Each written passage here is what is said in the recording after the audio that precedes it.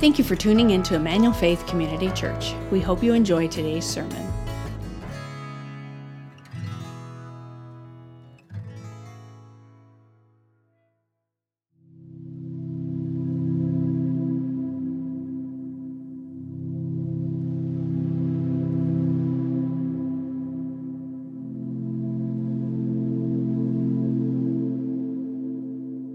Every story, every good story, has a moment of crisis. I mean, think about it. Hamlet has to decide if he is going to avenge his brother's death and take over the throne. You have Captain Ahab in Moby Dick fighting against this whale that just keeps attacking him. I mean, Dumb and Dumber. They have to figure out how to get the briefcase to Aspen. And then you have movies like Milan, where Milan has to decide, is she gonna let her dad who's weak go to war, or is she gonna take his armor, cut her hair, and go and fight for her country? I mean, every good story has a moment of crisis. There's a moment where you're not sure how to proceed. You're not sure how the protagonist is gonna conquer the giants that are in front of them. And you know what's interesting? Is that the very thing that makes for a good story also makes for a difficult life. I mean, think about it. It's those moments in stories that draw us in, but it's those moments in real life that tend to push us away. Those moments are the wind in the sails of a story, but in so many ways, they're the rug pulled out from our everyday life. See, today what we're going to do is we're going to explore a story in Daniel chapter 2. If you have your Bible, I want you to start turning there. It's a moment of crisis, a moment where Daniel's back is up against the wall. And we're going to see how Daniel responds to this crisis. Now, remember, if you weren't with us last week, I'd encourage you to go back and watch that message because it frames this series that we're doing in the book of Daniel that we're calling Distance Learning. But let me give you the sort of the bird's eye view. In 605 BC, King Nebuchadnezzar and the Babylonians came and they took a number of the people from Judah into exile in Babylon. They marched them 1,678 miles from their home.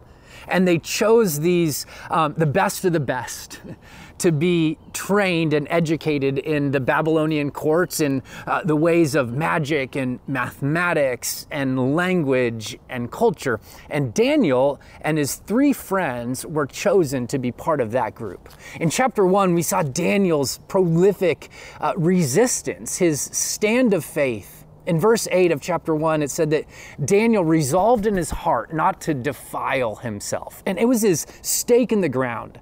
I'm going to remember who I am while I'm living in exile in Babylon, is what Daniel said.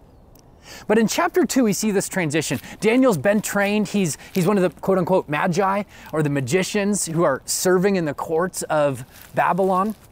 And King Nebuchadnezzar, this bloodthirsty, ruthless king, has a dream. Now, it's not like the dreams that we may have heard of, right? Like, it's not Martin Luther King Jr.'s I Have a Dream speech, where one day my kids will be judged by the content of their character, not the color of their skin. It's not like that. It's not like JFK's dream that we would send people to the moon, that we would, and that launched our space program. Not like that kind of a dream. It was a dream that haunted Nebuchadnezzar. So much so that he called for all the magicians and the sorcerers to come and to tell him what his dream meant. Only he changed the script. He told them, not only do I want you to tell me what my dream means, but you need to go, without me telling you, figure out what my dream was. Now, obviously, the Magi are taken aback by this. They haven't had this kind of challenge before, and they don't know what to do with it. But not only that, not only did Nebuchadnezzar say, you have to tell me what my dream was and the interpretation, but he threw the gauntlet down. In verse 5, listen to what he said. Verse 5, chapter 2 of Daniel. The king answered and said to the Chaldeans, or to the sorcerers, the magicians, the word from me is firm. If you do not make known to me the dream and its interpretation, you shall be torn limb from limb, and your houses shall be laid in ruins. Game on, right? If you don't tell me what this dream was and what this dream means, not only are you going to die, but your whole household is going to be wiped out. This, friends, is a moment of crisis. And they throw their hands up in the air, and in verse 10 and 11, we read their response. The Chaldeans answered the king and said, "There's not a man on earth who can meet the king's demands. For no great and powerful king has asked such a thing of any magician or enchanter or Chaldean." Like, come on, Nebuchadnezzar, what you're asking is clearly impossible. And then listen to what they say next in verse 11. The thing that the king asks is difficult. No one can show it to the king except the gods, whose dwelling is not with flesh. So here's what they're saying. King Nebuchadnezzar, this crisis moment, the only thing that can move us forward is God. But God doesn't talk to us. Did you catch that? He doesn't dwell with human flesh. He doesn't interact with people. And indeed, in the ancient world, the goal of religion was to keep God off of people's backs, to keep him appeased, to keep him at a distance. And so there's this moment that's stirred up. Where are they going to go? And what are they going to do? It's a crisis. And a crisis is any situation where there isn't a clear resolution and it doesn't seem like there's any way out. So in this series, Distance Learning, where we're in this pandemic, worldwide pandemic, where we're trying to figure out how to navigate the uncertainty, anybody feel like it's a crisis moment? We just don't know where to go. We don't know what to do. Any parents feel like that? Grandparents feel like that? Any business owners feel like that? But see, here's the thing. Even when you don't know what to do, you always do something. Doing nothing is not an option. We always do something. And so when we get the phone call that the diagnosis comes back a certain way, a way that we didn't want, or when we have a series of doubts that just start stirring in our head, or when we're thrust into a global pandemic, we always do something. Even though it's a crisis moment, we act in some way. Now, the Babylonians did. They turned to their magic. They turned to their sorcery. They turned to their religion. That word magic in the original language literally means engraver. It would be somebody who charted the course and the way of the stars and would write it down. That word enchanter that's used is somebody who casts spells or interacts with the spirit world. That was one of the ways that the Babylonians tried to address this crisis moment. It's one of the ways that we do too. We sometimes turn to religion, right? And I'm using that in a term that's different than what I would call a faithful following of the way of Jesus. Religion is simply rote, ritual, way to keep God happy. We also have a new religion in the West, I think. It's called progress, right? If we can make enough progress, new innovations, artificial intelligence, right? If we can make enough progress, then we can outpace the crisis. It's our way of beating our chest and saying, we can. But here's the truth of the matter, you guys, and we all know this. There will come a moment when we will be faced with the same exact thing Daniel is faced with, a crisis moment where we don't know what to do and we don't have any way forward. And maybe religion doesn't work, and maybe progress doesn't work. And just like the sorcerers, the magicians of this day, we may be tempted to turn to despair. But I want to tell you, there is a better way. There is a better way. And there is an invitation in the midst of the crisis and in the midst of the chaos. Remember, crisis is the thing that makes for a great story, but it's something that makes for a difficult life. But you don't have to enter that difficulty alone. See, Daniel shows us the way forward. Look at this in verse 16. Look at what he says. And Daniel went in and requested the king to appoint him a time that he might show the interpretation to the king. Now, I love this. Daniel asks for an appointment before he has an interpretation. That's a bold move of faith. And then listen to what he says in verse 17. It says, and then Daniel went to his house and made the matter known to Hananiah, Mishael, and Azariah, his companions. And he told them to seek mercy from the God of heaven concerning this mystery, so that Daniel and his companions might not be destroyed with the rest of the wise men in Babylon. So notice this. This is right in the text. You can look at it. Verse 17. What does Daniel do when the crisis hits? He does two things. He turns to his friends and he seeks out his God. He turns to his friends and he seeks out his God. Two foundations that he's laid over the course of years in his life. He's cultivated deep, meaningful friendships, and he has learned how to put his faith in God during difficult times. I love that prayer for Daniel is not his last resort. It's his first response. And here's what Daniel knew. And I want you to write this down. Here's what Daniel knew: that crisis presents a fresh opportunity to trust. I mean, think of all the things going on in our world right now. What if we sensed from God, this is a fresh opportunity, a new opportunity to trust me in different ways than you've ever trusted me before? And for followers of Jesus, crisis is actually the very ground upon which genuine, true trust or faith is built. Listen to the way that James, the brother of Jesus, put it in his letter to the churches. Here's what he said, and I'm reading from the Message paraphrase. He said, "Consider it sheer gift, friends, when tests and challenges, or I'd say crisis, come upon you from all sides. You know that under pressure, your faith life is forced into the open, and it shows its true colors. So don't try to get out of anything prematurely. Let it do its work, so that you become mature and well-developed, not deficient in any way." Did you catch what James said? He said crisis does two things for you. Number one, it exposes what's really in your heart when it comes to faith and trust in God. It brings it out into the open. But the second thing it does is it refines our trust and our faith in God. Crisis actually can move us forward. See, I think Daniel can say, when all around my soul gives way, he then is all my hope and stay.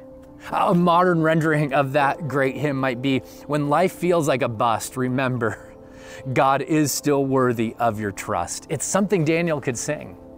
It's something Daniel would say. It's something Daniel lived in the midst of crisis.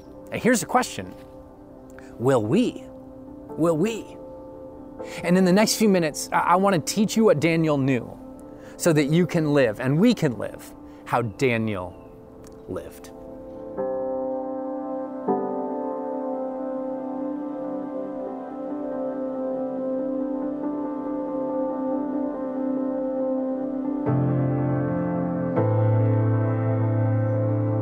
So in many ways, Daniel's going to serve as a guide for us as to what it looks like to see crisis as an opportunity for trust. And I want you to have your Bible open to Daniel chapter 2, verses 19 through 23, because as we'll see, those verses present an outline for the rest of the chapter, and I think it's what God would have us focus on today during our time. So beginning in verse 19, listen to what Daniel says. He says this: "Then the mystery was revealed to Daniel in a vision of the night. And then Daniel blessed the Lord, the God of heaven." Jump down to verse 22. He says this: "He," speaking of God, "reveals deep and hidden things. He knows what is in the darkness, and the light dwells in him." So here's what Daniel's doing. He's presenting this not so subtle contrast between his relationship with his God and the other magicians and sorcerers in the empire of Babylon. See, when their religion is needed most, it falls flat on its face. But Daniel has relationship with the one, the true, and the living God. And this is a God who knows all, is surprised by nothing, has never been amazed, has never learned anything new, and who takes counsel from no one. This is Daniel's God, and this is your God. But see, here's the thing.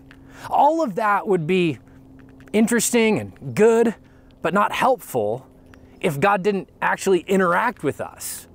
But see, Daniel says, no, it's not just that God knows, it's also that God reveals. And that word reveal is listed 7 times in this chapter alone, that God is a revealing God. And I think there's an invitation for us in here, and it's an invitation to trust in the midst of crisis by turning to God for daily wisdom and for spiritual insight. Would you write that down? Turn to God for daily wisdom and spiritual insight. It's really interesting that this whole chapter is based around a dream. Did you know that God is still giving people dreams today? In his great book, David Garrison, who's an author and Southern Baptist missionary, he goes and he recounts the ways that Muslims are coming to faith in Jesus all over the world. It's a great book called A Wind in the House of Islam. And he chronicles these movements of God. And in so many of these instances, God is drawing people to himself through dreams and through visions. I have some friends who are working with Muslim refugees in Turkey. They're coming from Syria. And they were working with this young girl that came up to him. And she said, I had a dream. Can you help me understand what it means? And they said, well, sure, tell us what the dream is. And she said, I was sitting in a classroom at a desk taking a test. And a man came in and he was glowing. And he said to me, I am the way, the truth, and the life. Follow me. And my friends went, yeah, we can tell you what that means. Actually, let us just open to John chapter 14, verse 6. Those are the exact words that Jesus said to his disciples. I'm the way, the truth, and the life. Follow me. In so many ways, they did the exact same thing Daniel did. Let us unearth, let us tell you what's going on in this vision, in this dream. So that is still happening in our day and our time today, but I think there's a few more layers for us as followers of Christ to turn to God for daily wisdom and spiritual insight. See, I think that we're living in a cultural moment where the church needs to regain its prophetic voice into what's going on in our day and our time. I think we need to be discerning of the times that we live in. I mean, Jesus condemned the people of his generation, saying in Matthew chapter 16, verse 3, you know how to interpret the appearance of the sky, but you cannot interpret the sign of the times. Now, listen, I'm not saying that we turn to God for some sort of QAnon, Gnostic, secret wisdom. I'm saying that we turn to him. We turn to the Spirit, we turn to the Scriptures to learn how to live in our day and our time with effectiveness, with passion, and with substance that will sustain us when crisis hits. And in order to do that, we need to be people who the author of Hebrews says, but solid food is for the mature, for those who have their powers of discernment trained by constant practice to distinguish good from evil. Discernment, to distinguish good from evil. I think as a church, as the church, we need to get better at doing that because we are living in a world that's just being bombarded by things that are evil that are being called good. I mean, even just this last week, this rise in controversy for this movie on Netflix called Cuties that elevates taking advantage of young girls and viewing them as sex objects. I mean, it's crazy. We need to be willing to speak out against these things. Exploitation of people, modern day slavery that's taking place around us, and even just the cultural narratives that we have embedded in our mind because we're around it so much. Things like rugged individualism, right? Like, is this the way of the gospel? Is this the way of Jesus? The interesting thing to me is that if you keep reading in Daniel chapter 2, what you see is that Daniel's discernment leads to flourishing for all people. But I think there's moments where we need to see this on a societal level, like we just talked about, but also on a personal level. I mean, did you know when you get in an argument with a friend or a spouse, you have an opportunity, it's probably a crisis moment in that time, to pause and say, God, would you reveal to me how you want me to respond? In the middle of an argument, just to pause, Lord, show me your way, show me your heart. When things are going on in your neighborhood or your school or your workplace that run contrary to the way of the gospel, you have a chance to respond right then by praying, God, would you show me how to do this well? Even like Daniel, to gather friends around you to say, let's pray about how to interact with this moment right now in a way that would honor God. See, Daniel immediately turns to God for wisdom, for insight, and for revelation. We need to be the kind of people that do the exact same thing. And one of the things I love about Daniel is that he doesn't place the revelation above the revealer, right? The revealer, God, is his ultimate goal, his ultimate pursuit, and his ultimate concern. The revelation is just simply outflow of the relationship that he has. But here's the second thing Daniel does in guiding us in how to be people who embrace crisis as an opportunity for trust. It says this, and Daniel answered in verse 20 and said, "Blessed be the name of God forever and ever, to whom belong all wisdom and might. He changes times and seasons. He removes kings and sets up kings. He gives wisdom to the wise and knowledge to those who have understanding." He changes times and seasons. He removes kings and sets up kings. And here's the thing that we need to know when crisis hits. We need to know God's hand is guiding and God's plan is going. Would you write that down? God's hand is guiding and God's plan is going. And see, what Daniel's seeing in this vision, in this dream, is that God not only knows the future, but he's in full control of the future. That's what this vision is all about. So in this vision, we're going to see 5 phases of history that are being revealed to Nebuchadnezzar and Daniel. Daniel chapter 2, verse 31 through 33, read like this. "You saw, O king, and behold, a great image. This image, mighty and of exceeding brightness, stood before you, and its appearance was frightening. The head of the image was of fine gold." In verse 38, we're going to see that the head of this image and that first portion of the vision is the kingdom of Babylon. And that kingdom reigned from 605 to 539 BC. If you want to write those dates down in your Bible, go for it. Second phase, its chest and arms of silver. So this picture, this vision is describing a person, and each of the phases of history are depicted in different portions of the body. So the chest and the arms of silver are the Medo-Persian Empire. It reigned from 539 to 331 BC. Its middle and thighs of bronze. This is the Grecian Empire, led by Alexander the Great for a time. 331 to 168 BC. And its legs of iron, its feet partly of iron and partly of clay. We're going to see that this fourth portion of the body is the Roman Empire. And the Roman Empire ruled from 168 BC to 476 AD, a long rule and a long reign.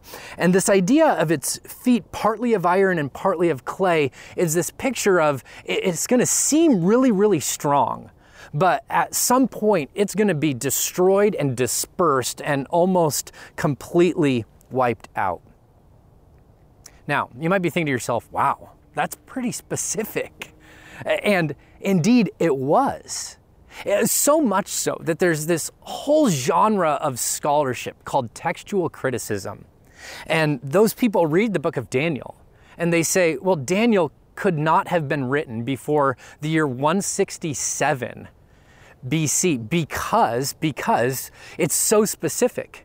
And we'll see this again in visions that Daniel has in chapter 7 and chapter 8 and beyond that give very specific timing of when things are going to happen. And they paint pictures of things that did happen. In my opinion, those scholars are tipping their hand. They're saying, well, God doesn't know the future. And God can't, because he doesn't know it, can't communicate the future to anyone. So this had to be written looking in hindsight rather than in 605 when Daniel's actually living. And to that I would say no, God can do that. And God did do that. And he communicated to Daniel in this way to allow him to zoom up, to get a picture of the landscape of history, and to be able to trust in that moment where he stood, in the chaos of Babylon, in the crisis that was up against him. You're going to be torn limb from limb if you can't tell me what's going on. For him to be able to stand with his feet firmly on the ground, he had to be able to trust God's hand is guiding and God's plan is going. And that's exactly what this vision did. It gave him that confidence. My kids and I, like I've shared before, we love to go to the beach. And one of the things that my kids love to do is they love to build sandcastles. Now, they've built dozens and dozens of sandcastles down at Solana Beach. If you went down there today, how many of them do you think you'd see? None. They're all gone. They've all been wiped out by the waves.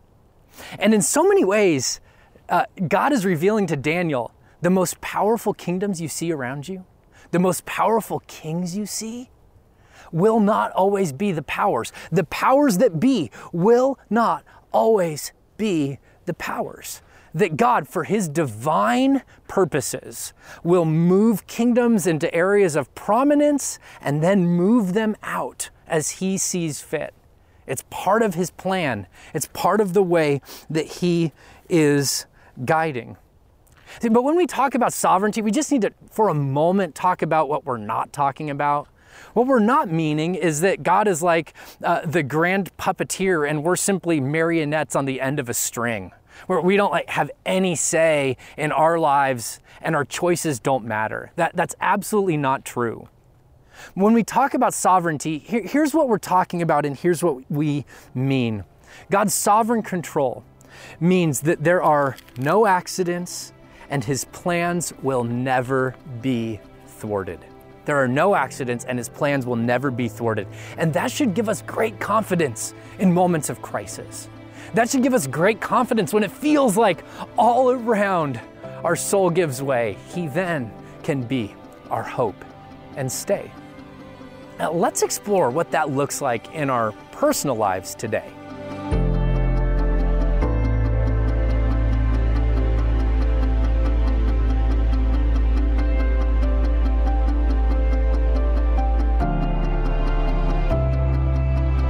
So in the midst of crisis, what does it look like to hold on to God's sovereignty and to apply it on a personal level?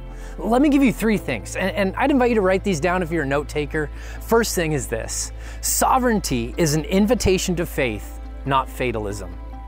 Fatalism means we just sort of throw our hands up in the air and go, well, God's sovereign, so who cares? That is not the invitation for the person of faith.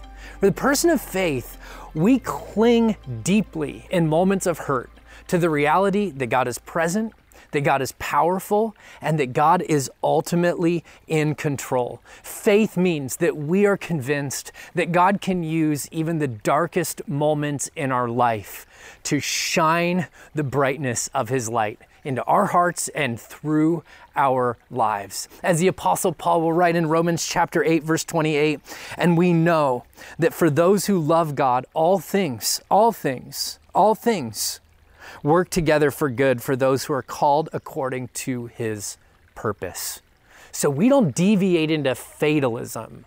We cling to faith. The second thing we do is we trust God in the timing. One of the things that strikes me about this vision, which, by the way, you can read more about in verses 37 through the end of the chapter. It's going to unpack it in a little bit more depth. One of the things about this vision is that God is in charge of the timing, the rise and the fall of empires, but he's also in charge of timing in Daniel's life. Daniel's people are going to be in exile for 70 years. And he's in charge of the timing in our lives too. One of the hardest things for me to do is wait, especially when it feels like crisis is at our door. Waiting is so difficult, but I think God does some of his best work in us while we are diligently waiting on him. As the Apostle Peter would write, the Lord is not slow to fulfill his promise, as some count slowness, but is patient to you, not wishing that any should perish, but that all should reach repentance. Sometimes what feels like God's timing delays are actually an invitation for people to come to faith. Now, my guess is that there are some of you watching this who are in a season of waiting, and it's really, really difficult and really, really challenging.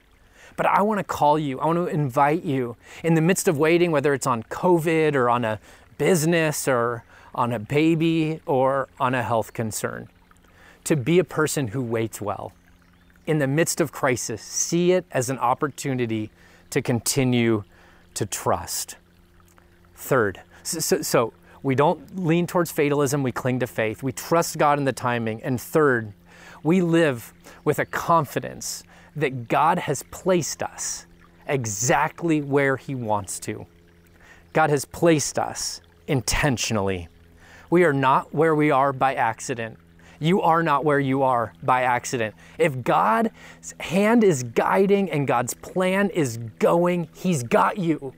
All the parents who are wrestling with distance learning, he's got you. The business owners wondering when this is going to let up, he's got you. He's got you. The grandparents who are wrestling because their kids or grandkids have walked away from the faith, he's got you. He's got you. He's got you. Yeah, see, Daniel's vision, the vision that Nebuchadnezzar has and Daniel interprets, is a vision of what God's sovereignty looks like on a macro level. But friends, as we walk through crisis, we need to apply it on a personal level too. And listen to the final thing that Daniel says in this prayer of blessing back to God. Verse 23, "To you, O God of my fathers, I give thanks and praise. For you've given me wisdom and might and have made known to me what we asked of you, for you have made known to us the king's matter." I give thanks and praise. I love this. Daniel's heart is coming through in this. His gratitude to God, his relationship with God. And before Nebuchadnezzar ever agrees to hear him, before he knows how Nebuchadnezzar is going to respond, in the midst of the fog, Daniel responds with praise. And so, the third thing that I want to invite us to do, the first thing is we turn to God for daily wisdom and spiritual insight. Second thing, we trust that God's hand is guiding, God's plan is going. And in the midst of crisis, the third thing we do is we give God our unwavering worship during uncertain times. We give God our unwavering worship during uncertain times. Yeah, see, in fact, the best thing you can do when your back is against the wall is to raise your hands in worship, to give God the praise, to give God the glory, to give God the honor. And worship is a choice that we can make in the midst of crisis that will shape the way that we respond to the crisis in front of us. See, we can shake our fist at God or we can raise our hands in worship, but friends, we cannot do both. And please hear me, that doesn't mean that we can't express our anger, our frustration, our honest disappointment before God. That's not what it means at all. It just means that after we do that, we then take a posture of saying, God, I trust you. You've got to work and you've got to show up.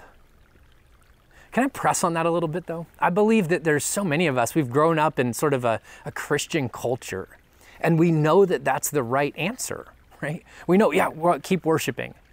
But I think we confuse worshiping God, which is what Daniel does, with acknowledging God, which is what Nebuchadnezzar actually does. Listen to the way that he does this in verse 46, so towards the end of the chapter. It says, and then Nebuchadnezzar fell on his face and paid homage to Daniel and commanded that an offering and incense be made and offered up to him. Daniel lets this go. He doesn't address it right here. And it says, and then the king answered, and Daniel said, truly, this is Nebuchadnezzar talking to Daniel. He said to Daniel, truly, your God is the God of gods and Lord of kings and revealer of mysteries, for you have been able to reveal this mystery. I mean, at the onset, we think, well, Nebuchadnezzar's come to faith in Yahweh. He's a God-fearer, but we're going to find out later on that that's not true. He acknowledges God, but he doesn't worship God. And those are two different things. And I wonder which one of those is operating in your life right now. Is it, God, I acknowledge you. You're there. I get it. You created all this. I'm sure that that's all good. You're good, but I don't experience you in my life. I'll acknowledge you, but I won't worship you. Friends, I believe that we have to make a transition from acknowledging God to adoring God, to worshiping him. James will say, oh, you believe that God is one, you do well. Even the demons believe that, and they shudder. I bet there are some who have made a profession of faith saying, yeah, Jesus, I trust you. But when life gets hard, what's on the inside of us actually comes out of us. And what's true is that we acknowledge God, but maybe we don't worship God. I want to invite you to something better. I want to invite you to something more. I want to invite you to a surrender that leads to intimacy, and an intimacy that leads to transformation. Friends, I want to invite you to worship, just like Daniel does, to praise in the fog. I don't know if you remember, a few minutes ago, I told you that the vision that Nebuchadnezzar had was a five-fold vision, 5 things that were going to happen in history, and we only talked about 4 of them.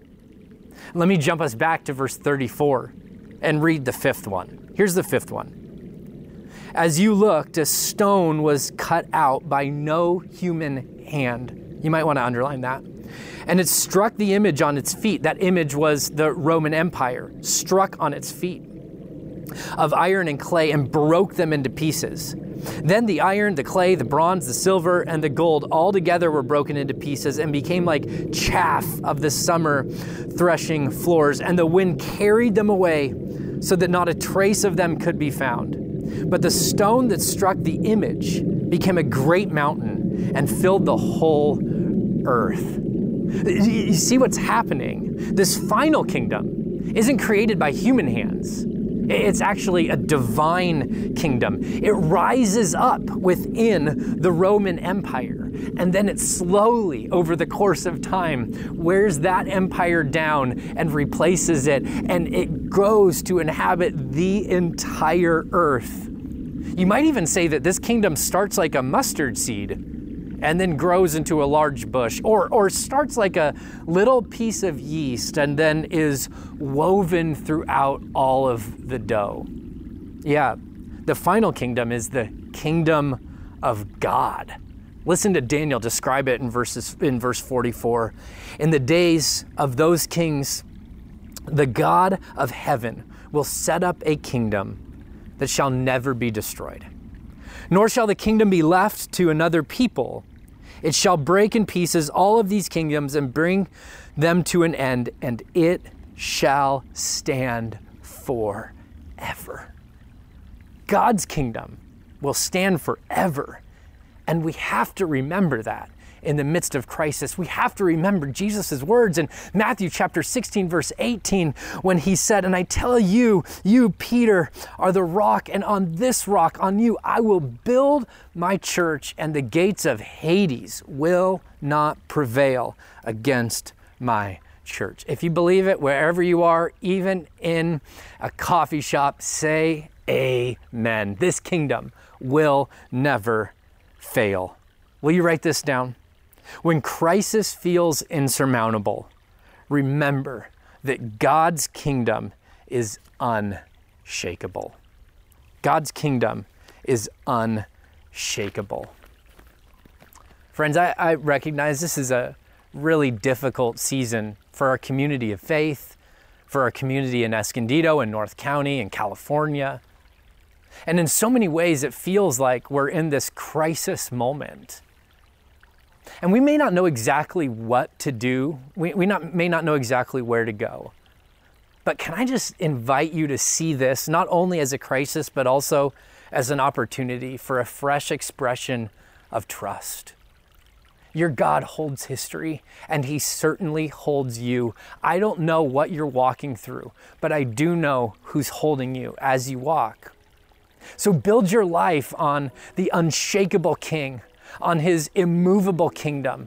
In a world where it feels like things are crumbling around us, find the firm ground of the good news of Jesus. He has conquered sin. He has conquered death on your behalf. And His invitation is, will you build your life on me as I build my eternal kingdom in this world?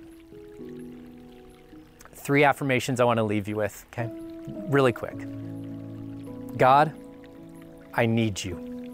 That's in this passage. Everything else lets us down. Not God. God, I need you. Second, God, I trust you.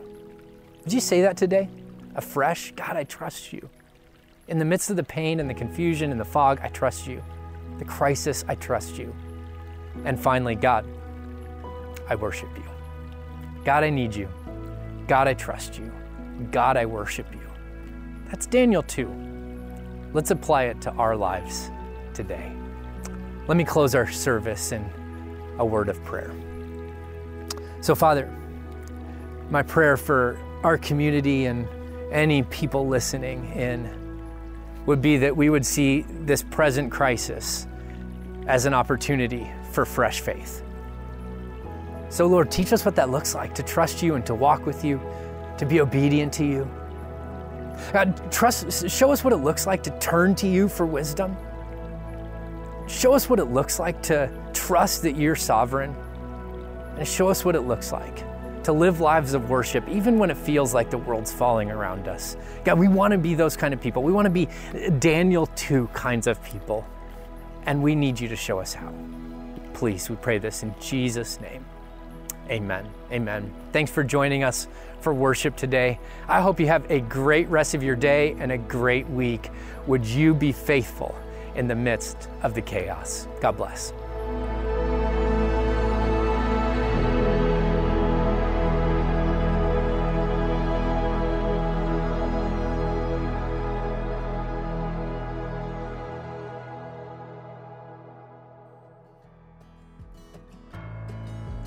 Thank you for listening to our service. We'd love to have you join us in person.